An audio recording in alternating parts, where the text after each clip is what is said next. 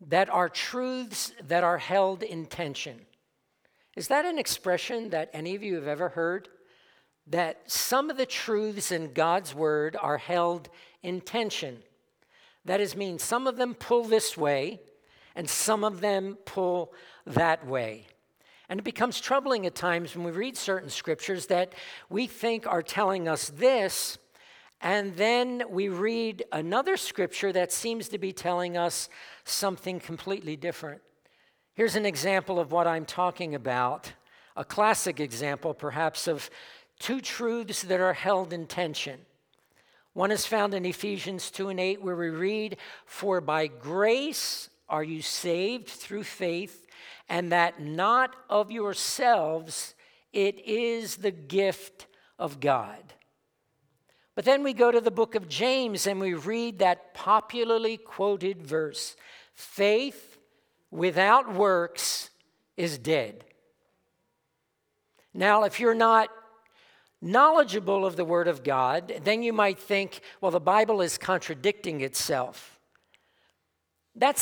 Those two verses are an example of many instances in the Word of God where truth is held in tension. It does not mean that one is right and the other is wrong, because we know that God does not contradict His Word. And as believers, we believe what the Word of God says, that all Scripture is given by inspiration of God. You know, when you read the epistle of Paul, that doesn't mean that Paul wrote that. Yes, he was the human instrument, because in God's economy, he always needs a man to be his instrument. But the Scripture tells us that Scripture is God-breathed. That's why this book is like no other book. It's not as if the Apostle Paul wrote a commentary. That commentary may have been his opinion, but if it is in this Bible, it is the Word of God and not the word of the Apostle Paul. All Scripture is given by inspiration of God. All Scripture. Now, as Christians, we have a strong tendency at times to align ourselves more with those Scriptures that we like. Those Scriptures that are more aligned with what we think and what we feel and what we want in our Christian life. But that is not to say that the other Scriptures that may be truth in tension, that pull in a different direction, that does not mean that there is anything untruthful with those Scriptures. So how do we deal with truth that is in tension? The first thing that we must do is accept the reality that truth is multi-dimensional. That is to say that there are many facets to truth. How many of you have experienced in your life that you read a scripture one day and it is saying, the Spirit of God is saying one truth to you, and then another day you read it and you're seeing another truth? Was the first truth wrong? No. But the Scripture is multidimensional, multifaceted, and God speaks to us in different seasons, in different ways through the Word of God. And that's when it's so wonderful, because when we need a rhema word, a Scripture that we've read 1,000 times over, now it becomes a personal, applicable word to our heart, something that we had never, ever seen in the Word of God. But on that particular day, because of a particular need in your life, God spoke that truth to you. The problem is that most often we view truth as horizontal.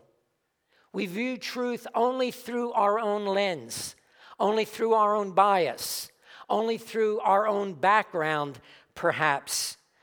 But we need to learn how to view truth vertically. God, what are you saying? I think I'm reading this, but is that what you are really saying here? In order to understand the message that God is communicating to us, we need to learn to see truth vertically. Isaiah 28 and verse 10 paints the picture of seeing truth vertically. Precept must be upon precept, line upon line, here a little, there a little. And as we grow in Christ, we also grow in truth. When we're first Christians, we only understand this much. But as we continue to walk with God, we grow in maturity. That's what the scriptures, Peter talks about when he says grow in grace and in the knowledge of our Lord and Savior Jesus Christ. How does that knowledge come? Does it come through visions and dreams? Perhaps, but primarily it comes from the Word. And if you have a vision, you have a dream, that's good, but just make sure that it aligns with the Word of God, because that's the test concerning what is true and what is not true. But we must see truth in its proper order so that we can receive the fullness of what God has for us. And you know what the really good news is, Christian friends? God wants to download into all of us a new operating system. You know, when your computer gets old, it needs a new operating system so that it can function, so that it could process information and knowledge, so that you could retrieve it quickly and accurately. Well, God wants to do that for us. And as we learn how to think vertically through that new operating system that God puts within us, then new revelation, fresh revelation, growing revelation can be downloaded to us, and we can grow in the Lord. Now, perhaps in the past you've heard me use this term hermeneutics. Hermeneutics is the science of interpreting the Scripture, and there are several principles that are required that we implement if we are going to interpret the Scripture accurately. Today, there are a lot of false religions because Scriptures were not interpreted according to the laws of hermeneutics. And so when we interpret the Scripture according to the law of hermeneutics, one of the principles, one of the basic foundational principles in God's Word is that we interpret Scripture with Scripture. And that's where we get truth sometime that is in tension. But you weigh what this Scripture is saying, you weigh what this Scripture is saying, and you say, Holy Spirit, reveal to me how the two of these can come together. Otherwise, we can easily select what we call a proof text and then build our own doctrine around it. Now, here's a classic example of how some have done that over the years. And it's happened through the millennia. There's a scripture where Jesus said, and they shall take up serpents, and they shall do them no harm. Did you know that there are Pentecostal churches that believe in taking up serpents, and they have them in their church services because they want to prove that God's word is true? So they take up serpents, and guess what? Every once in a while, one of them gets bitten, and may even die as a result. Well, is God's word true? Yes, it's true. But it's a truth in tension. God is not saying deliberately take up serpents. God is saying what happened to the Apostle Paul when they were around that fire, and a serpent came out and bit him, and everyone knew it was a poisonous viper, and anyone who had been bitten by that kind of snake in the past just dropped over dead. But because the word of God is true, Paul was bitten by that viper, and it did him no harm. And the scripture says, you shall not tempt the Lord your God.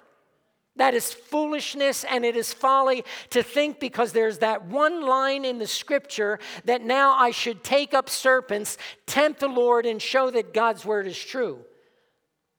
Can I say it and be as bold to say that that is foolishness, that is folly, and it is a reproach against the word of God? It's simple absurdity. Yet in Christendom, so much damage has been done when, for example, what I cited a few weeks ago about the Calvinistic school of thought and the Arminian school of thought concerning our salvation. The Calvinists believe that God sovereignly elects and predestinates those whom he will to be saved. And when you read that kind of verse, you think, well, that sounds pretty arbitrary. Why would God just pick you, and not me, and, So there's the Arminian school of thought that says man has been given by God the free gift of a free will. He's a free moral agent. And when he is confronted with the claim of Christ, he has the choice. God doesn't want robots. If God wanted robots, then he'd impart salvation to all of us. We had no choice in the matter. It's not by our free will that we worship God. We're just robots saying, praise Jesus, I'm saved. God wants people out of the willingness of their heart to choose him and to serve and worship him all the days of our life. But the reality this morning is that both sides are true. God does choose us, those who are saved. Guess what? Because he's God and he knows those who, when they will be confronted with the claim of Christ, they will say yes to Jesus. He didn't arbitrarily select, but because he's God and he's omniscient, he knows the beginning from the end. And he knows all things at all times, through all ages. I mean, I know we can't wrap our minds around that reality, but that's the reality of God. But the Calvinist would make this doctrine make you think, well, God chose me and I'm someone special, and because he chose me, I can never, ever lose my salvation. Now, where they got that is, of course, as I said 2 weeks ago, there are plenty of scriptures on both sides of the aisle that prove if I'm a Calvinist, this is why I believe what I believe, and that's what I believe. And then the Arminians, this is what I believe, and these are the scriptures that prove it, and this is why I'm right. There's where the problem comes in. When the Calvinists say I'm right and you're wrong, and when the Arminians say I'm right and you're wrong, because guess what? Both of them are right, and both of them are wrong when they think that they have the exclusive knowledge and revelation concerning the truth of God's word.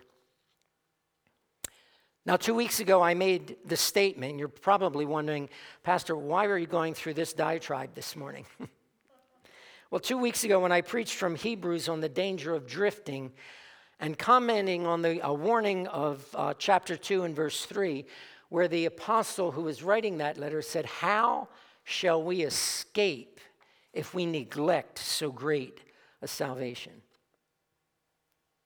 And when I made that statement, I also expressed my personal opinion that I don't believe in the Calvinistic view of salvation, which is eternal security, once saved, always saved. Because that once saved doctrine, always saved doctrine, tells me that if I accept Jesus Christ in my heart, then I could go out and live any old kind of life that I would like to live, and I'm still saved. But my Bible tells me it is only he that endures to the end, the same shall be saved. Jesus said, if you abide in me, that's the condition, and I will abide in you. But the burden is first on us, if you abide in me. We make the choice. Jesus, I want to abide in you. Jesus, there's a yes in my heart to you. Jesus, I choose to follow you. Jesus, I choose to love you. Jesus, I choose to serve you. I don't serve the world and serve Jesus, because then I'm putting myself in a very precarious position. For he who will love the world, the Bible says the love of the Father is not in him. And how shall we escape if we neglect so great a salvation?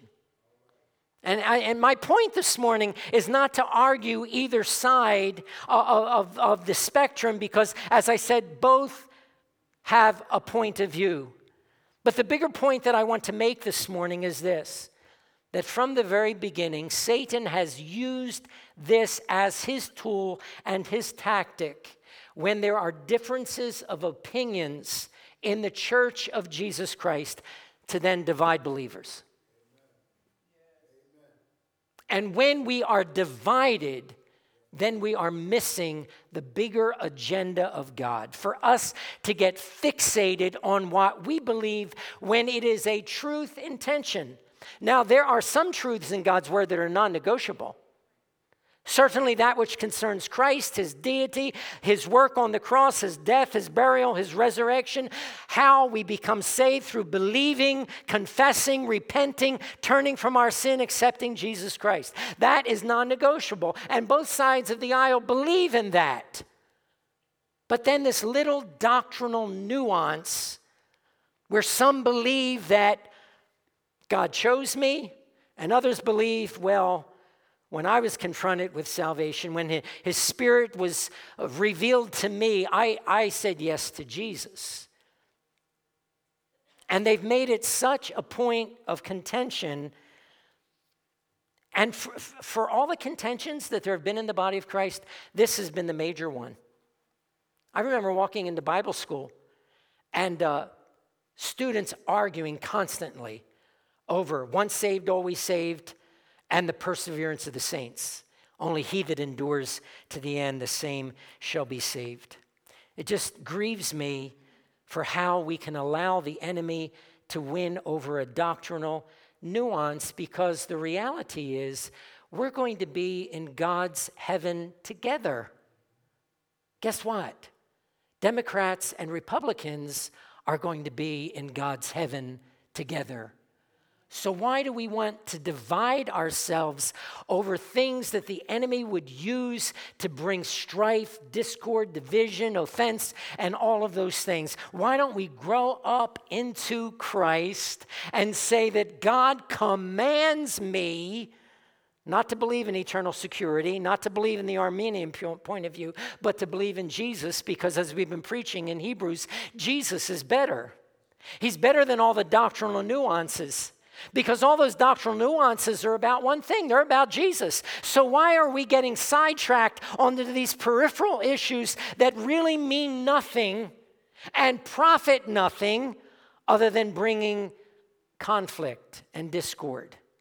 And sadly, people walk out of churches because they disagree with a doctrinal nuance. Having said all of that,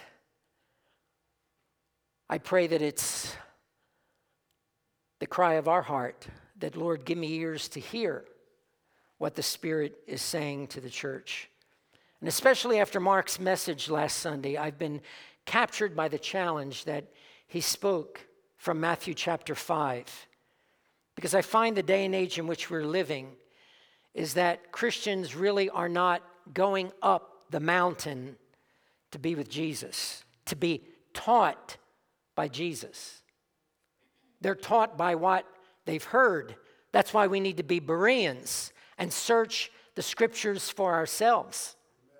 Search the scriptures for ourselves. When we're so dogmatic as to say, this is what my Bible says, and you pick a verse that says, no man shall pluck them out of my hand. Well, you could use that as a proof text. That's a great proof text, isn't it? I mean, Jesus said, no man shall pluck them out of my hand. But why does the scripture also say, work out your own salvation with fear and with trembling? Why do we need to fear if no man shall pluck us out of God's hand? Because we need to take this business of our salvation so seriously. It is a matter of life and eternal death.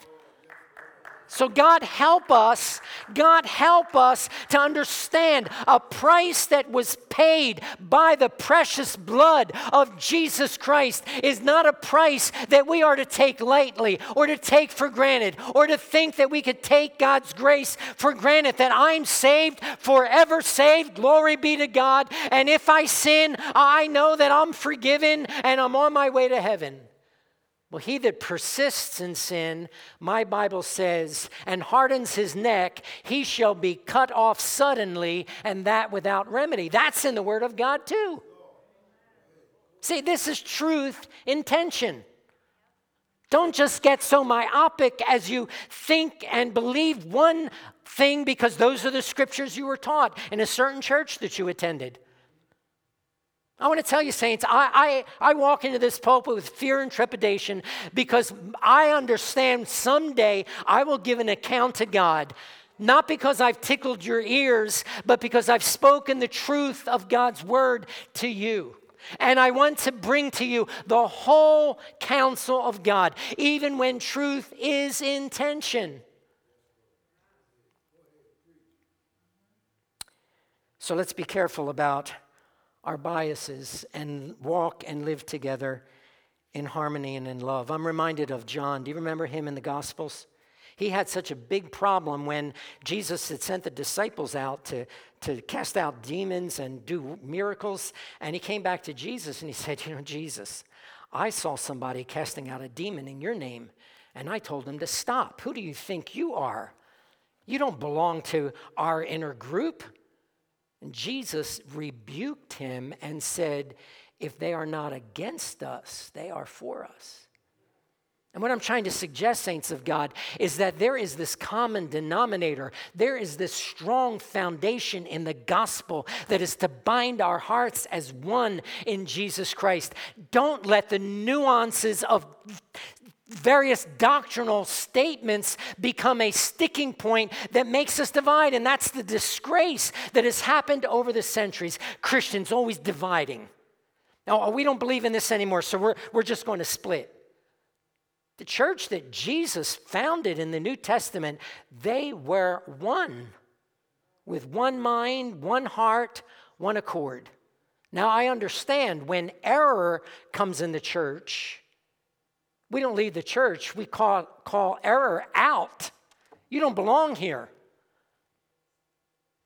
Any amens this morning?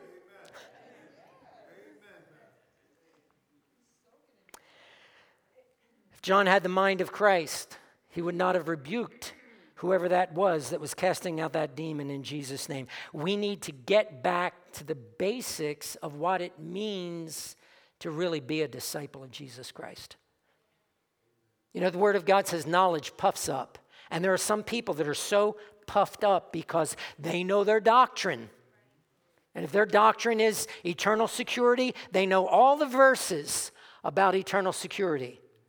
But I was listening to one minister this week who wrote a book on the subject of why once saved, always saved is not a sound biblical doctrine. He said there are 80 verses in the New Testament that disprove the doctrine of eternal security. Again, truth and tension. Some of that truth, if it's in the Word of God, it's true, yes. But we need to understand it in the light, compare Scripture with Scripture. And I already mentioned this verse in the Bible where the Apostle Paul says, it is God who is at work in you both to will and to do of his good pleasure. But work out your own salvation with fear and trembling.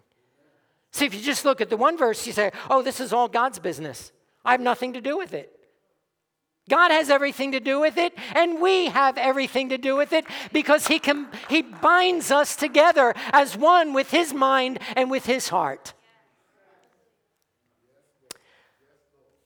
So all of that to say, Christian friends, and I hope I'm not going to disappoint you this morning, but I feel in my spirit that I'm being led to shift course in our sermon series. And I know we didn't get really that far in Hebrews, and one of these days we might get back to it, but I feel we need to reevaluate what true discipleship is, disciples who are taught by Christ. Not by what our churches tell us, but are taught by Christ. And of course, Christ uses the church, but you as Bereans, you need to go home, open your Bibles and say, what Pastor Paul said to me this morning, is that according to the Word? Because if it's not, you need to come back and tell me. I need to be accountable for the word of truth. And so God helping us this morning with the time that we have remaining, I want to provide just a brief introduction to this new sermon series that I'm going to call A Kingdom Upside Down. Do you know that we belong to an upside down kingdom? Because everything that Jesus teaches is upside down as far as the world is concerned. But we know that it's upside right. The world is upside down. And they think that, wow, we're enlightened. Are you an enlightened person? Are you woke? Did you wake up? If it's not the Word of God that is waking you up, then you're in deception. And if you're walking around talking about how woke you are, and that wokeness is not by the word of truth, you're not woke, you're deceived. The world is wanting to tell us that we should educate kindergartners and up to third graders, and then God knows what you're allowed to say after that. But we need to teach them about sexual orientation. Because just in case a 6-year-old doesn't know whether or not he wants to be a boy or a girl, we can tell them that's okay to redecide. And you say that's woke. That's a lie from the pit of Satan's hell. And the Christian church is afraid to talk against it because if you talk against it, boy, you're going to offend people. God created male and female. Period. That is the word of the Lord. And if we are true disciples of Jesus Christ, we need to learn how to live our lives counter to the culture. And as we're going to learn in the Sermon on the Mount, Jesus is going to tell us that we're blessed when we're persecuted for righteousness' sake. When we stand up for what is true, be proud, hold your head high, and say, thank you, Jesus, that I could stand with you. I don't know about you. I'd rather stand with Jesus any day than with a world that is in darkness and in sin and on their way to hell. So having said that, let's get to our text because I know I've already preached half a sermon here. And don't get nervous. I'm not going to preach another 45 minutes as I typically do. So Matthew 5, verses 1 and 2. You could follow. How about can you read that? Is that large enough? If it's large enough for you to read, then read with me. And seeing the multitudes, he went up on a mountain. And when he was seated, his disciples came to him. Then he opened his mouth and taught them. Holy Spirit, we're asking you to teach us the words of Jesus today. Open our ears, open our eyes, open our hearts. Let your word run swiftly and be glorified. In Jesus' name we pray. Amen. You know, as I reflect on our Christianity today and how we as Christians down through the years have thought and acted, it seems to have so much of a focus on the label that we wear. I'm a Christian. I'm not saying that that's a bad thing, but I'm just wondering as we look into the Word of God, if what is preeminent in the mind of God has now become secondary to us, and that is the kingdom of God.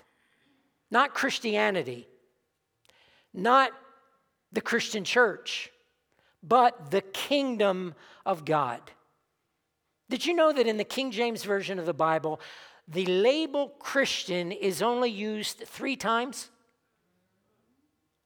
I was pretty shocked when I read that. When in 1611 they translated the scriptures from the original languages, there were only 3 occasions when the label Christian was translated. It's in Acts 11:26. Disciples were first called Christians in Antioch. Acts 26:28, Agrippa replied to Paul, in a short time you will persuade me to become a Christian. 1 Peter 4:16, but if anyone suffers as a Christian, let him not feel ashamed, but in that name let him glorify God. And so while being a Christian and wearing that label has been uppermost in the minds of most believers, it saddens me to think that growing up as a Christian, and I'm talking about myself, talking about my wife, the churches that we grew up, it was all about being a Christian. But I think I could count on one hand, if even on one hand, sermons that I heard regarding the kingdom of God. The Christian church has been seriously deficient in the revelation of the kingdom of God. We've been so Christian-focused and church-focused that we've become so myopic. We just think within the four walls of our church. We think about our doctrine. We think about our practices. We think of the things that we do as a Christian. We come to church, we read our Bibles, we pray, we give tithes, we try to show love to others. But there's a far bigger, much larger agenda in the mind and in the heart of God. Jesus did not come, let me be careful how I say it, to establish a Christian denomination. He came to establish a kingdom. He didn't come so that his church could become center stage. He came so that his kingdom could become center stage. And certainly through his church, the revelation of that kingdom is being made known. The born-again experience is not so much about becoming a Christian. Now listen to everything that I'm saying here before you call me a heretic. As much as it is about being in the kingdom of God. Because when Jesus spoke to Nicodemus in John chapter 3, what did he say? Except a man be born again, he cannot enter into the kingdom of God. He didn't say you can't be a Christian. Unless a man be born again, he cannot enter into the kingdom of God. And we as Christians have made it all about Christianity. Our practices, what we do, where we go. That's important, yes. But we don't live with this bigger mindset and vision of the kingdom of God.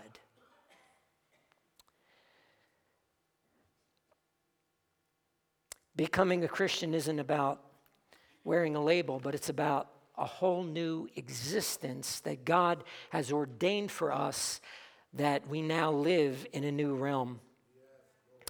So as opposed to those 3 times in the King James Version when the word Christian is used in the entire New Testament, in the word kingdom, guess how many times it appears in the New Testament? 137 times. Does that give you some idea where God's mind and heart is? If this is the word of God, is his focus on being Christians, or on Christians walking and living in the kingdom of God? The reality is, as we study the word of God, we need to understand as our worldview of the Bible that it's about primarily one thing. And that one thing is God's kingdom. It is the most important theme of the scriptures. And that is not to mitigate Jesus, of course, because he is the King of kings and Lord of lords. That is not to diminish God the Father, who in his heart and mind from all eternity established that he would have a kingdom. And if you're a student of the scripture and you study Bible scholars, they are all in agreement. This is not a truth in tension. Everyone is in agreement that the word of God is about the kingdom of God. Let me read 2 quotes to you. The central unifying concept of the scriptures is the kingdom of God. From this central truth, the whole of the scriptures take their shape, directed toward kingdom's final manifestation. This was the plan of God from the very beginning. Jesus came to launch that kingdom, but it was prophesied years and years ago in the Old Testament. Remember the verse in Isaiah 9 and 7? Of the increase of his government and peace there shall be no end, and upon the throne of David and upon his kingdom to order and establish it with judgment and justice from when? Henceforth, even forevermore. God is about establishing a kingdom rule that will go on through all eternity. And in Daniel 7 and verse 14, we read, "Then to him was given dominion and glory and kingdom, that all peoples, nations, and languages should serve him. His kingdom is an everlasting dominion which shall not pass away, and his kingdom the one which shall not be destroyed. Why did Jesus come to this earth? Most of us will say he came to die on the cross. But do you know why he came to die on the cross? He came to die on the cross so that he could establish his kingdom, because without the cross, there could be no kingdom. But his primary reason for coming was to establish the kingdom, and through dying on the cross, he can have kingdom kids show forth his glory as they live their life. When Jesus finally launched his ministry after living on this earth for 30 years, he lived in obscurity. But then he launched his ministry. What were the first words that came out of his mouth? Matthew 4:17. Repent, for the kingdom of heaven is at hand. Look, listen, wake up. It's me, the Son of the living God. It's here. The kingdom is about to burst on the scene. And then we read throughout the Gospels, Matthew 4:23. Jesus went about all Galilee, teaching in all of their synagogues, preaching the gospel of the kingdom. Luke 4:43, Jesus said to them, I must preach the kingdom of God to the other cities also, because for this purpose. So you can't call me a heretic if Jesus said himself, for this purpose he came, to usher in a new kingdom. Because when Adam and Eve fell into sin, the kingdom that God intended for man to rule and reign in and have dominion over was lost. And the only way to regain that kingdom was to provide atonement for sin that separated man from God's purpose. And so he sent Jesus to die on the cross so that that kingdom can be restored in the purposes of God and for the people of God. And when we come to Matthew, when he speaks about before he returns, this gospel of the kingdom will be preached in all the world as a witness to all nations, and then the end shall come. I don't know about you, but as I was preparing for this message, I'm thinking, Lord, I place so much focus on what it means to be a Christian. But I think those of you who've been in this church for a few years know that I always talk about what it means to be a kingdom Christian, because there are a lot of church people that wear the label, but they're not walking in the kingdom. They're not living in the kingdom, because the kingdom of God is righteousness, peace, and joy in the Holy Ghost. And we're going to get into that more much later in this series. So it's for this purpose that Jesus came, and we need to lay that as a foundation stone in our lives. You know, the scripture is clear. This is not optional. It's not something that, I'd rather focus on being a Christian than living as a Christian in the kingdom of God. We've got the wrong perspective there, because the scripture tells us in Colossians 1:13, for he rescued us from the domain of darkness. And what did he do when he rescued us? He translated, I think that's the King James, I'm reading from the NASB. He transferred us to the kingdom of his beloved Son. What a work of grace that is. We were in darkness. We were in chains. And God says, I'm taking the chains off. I'm lifting you out of this prison house, and I'm bringing you into a glorious kingdom of light and truth and glory and grace and peace and love. That's the kingdom that we belong in. Are you walking in it today?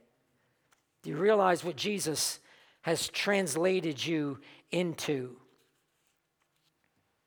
And because we belong to that kingdom, every nation, every people, they have their own unique culture. They have their own unique character. Well, we're a royal nation, a kingdom of priests, and we need to have our own character that's outlined for us here in the Word of God. So that when people see us, when people interact with us, they understand, who are they? They belong to another world. Yes, I do belong to another world.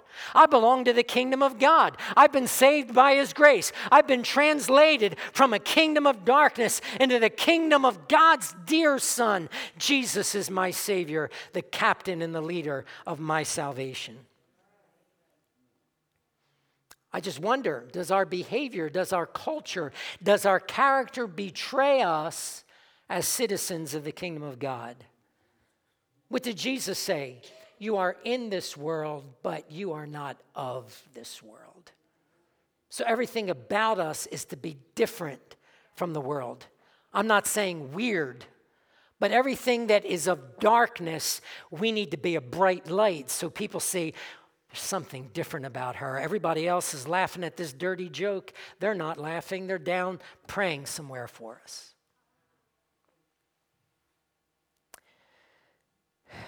That means that as Christians who are living in a dark world, we don't act like the world, we don't think like the world, we don't respond like the world, and we love like God.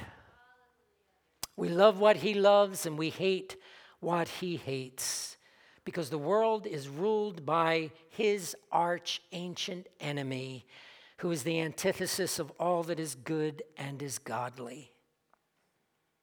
And so to lay a foundation for His kingdom, Jesus gives us the Sermon on the Mount.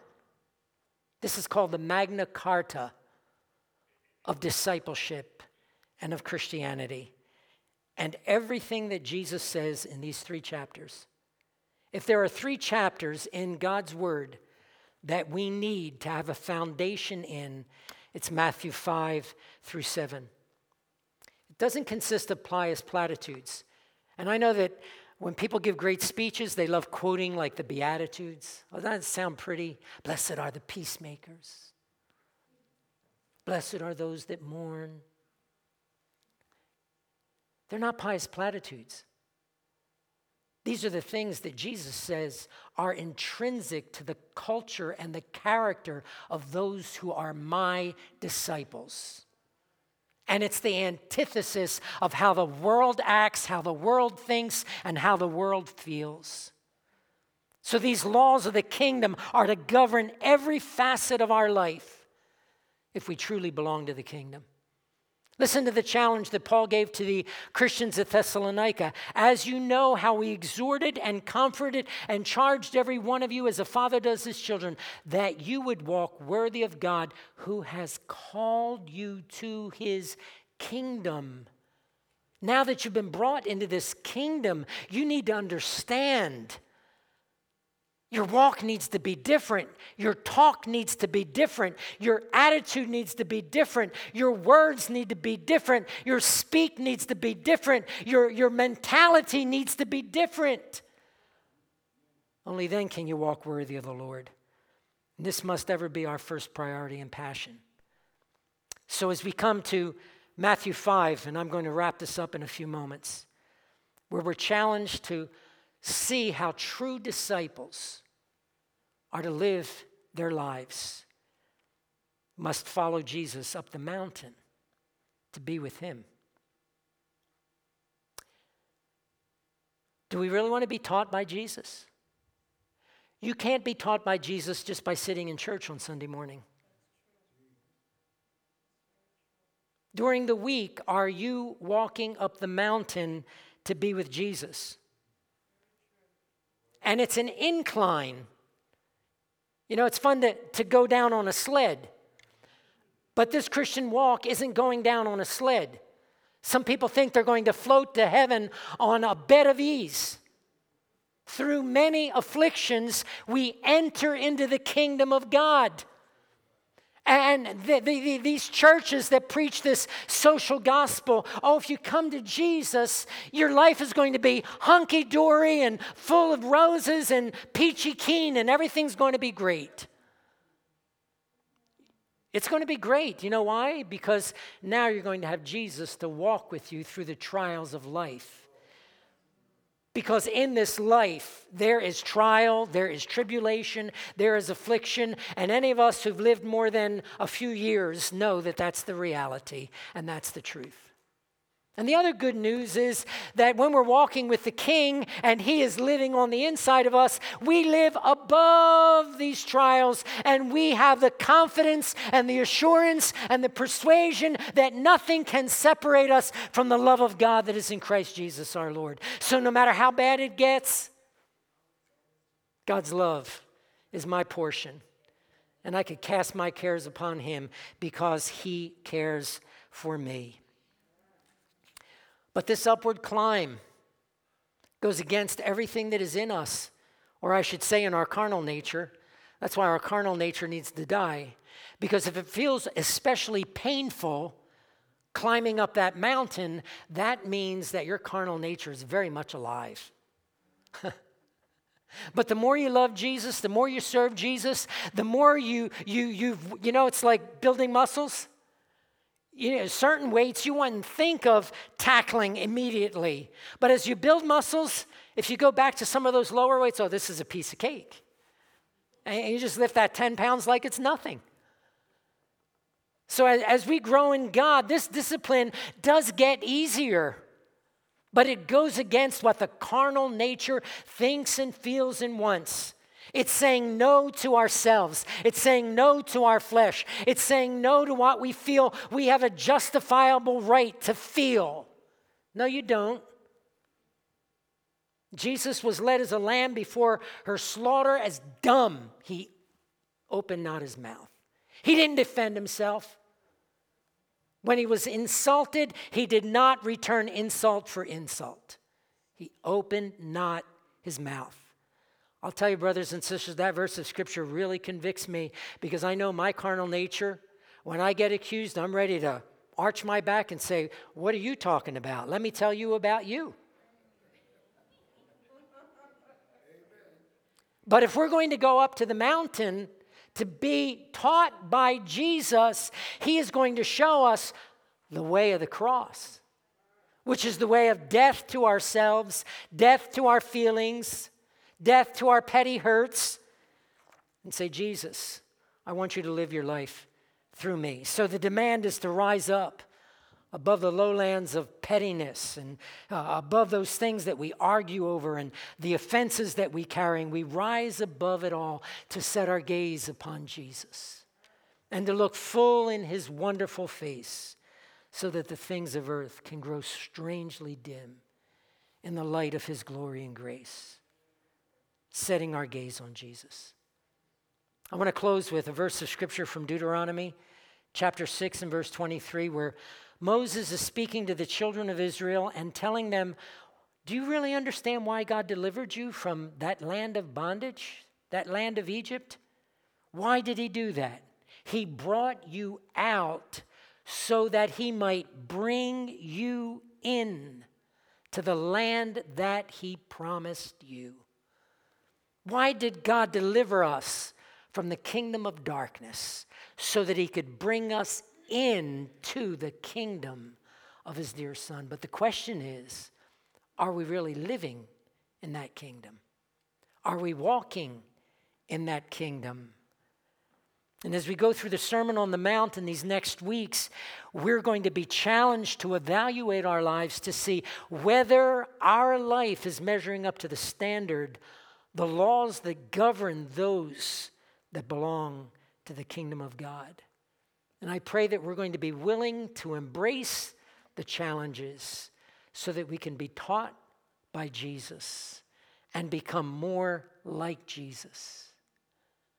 Is that your heart's prayer this morning? To be more like Jesus? I want us to close our service this morning with a wonderful chorus. Here's my heart, Lord. Speak what is true. I'm not going to get my life tangled up in a wad because I believe in this doctrinal nuance and so doesn't believe in it, so maybe I should leave the church. Kingdom living, setting our gaze on Jesus. Lord, here's my heart. speak what is true. Can we stand as we sing it together? If you'd like to come to the altar and spend some moments in prayer, you're welcome to do that as we sing this song and we prepare to close the service.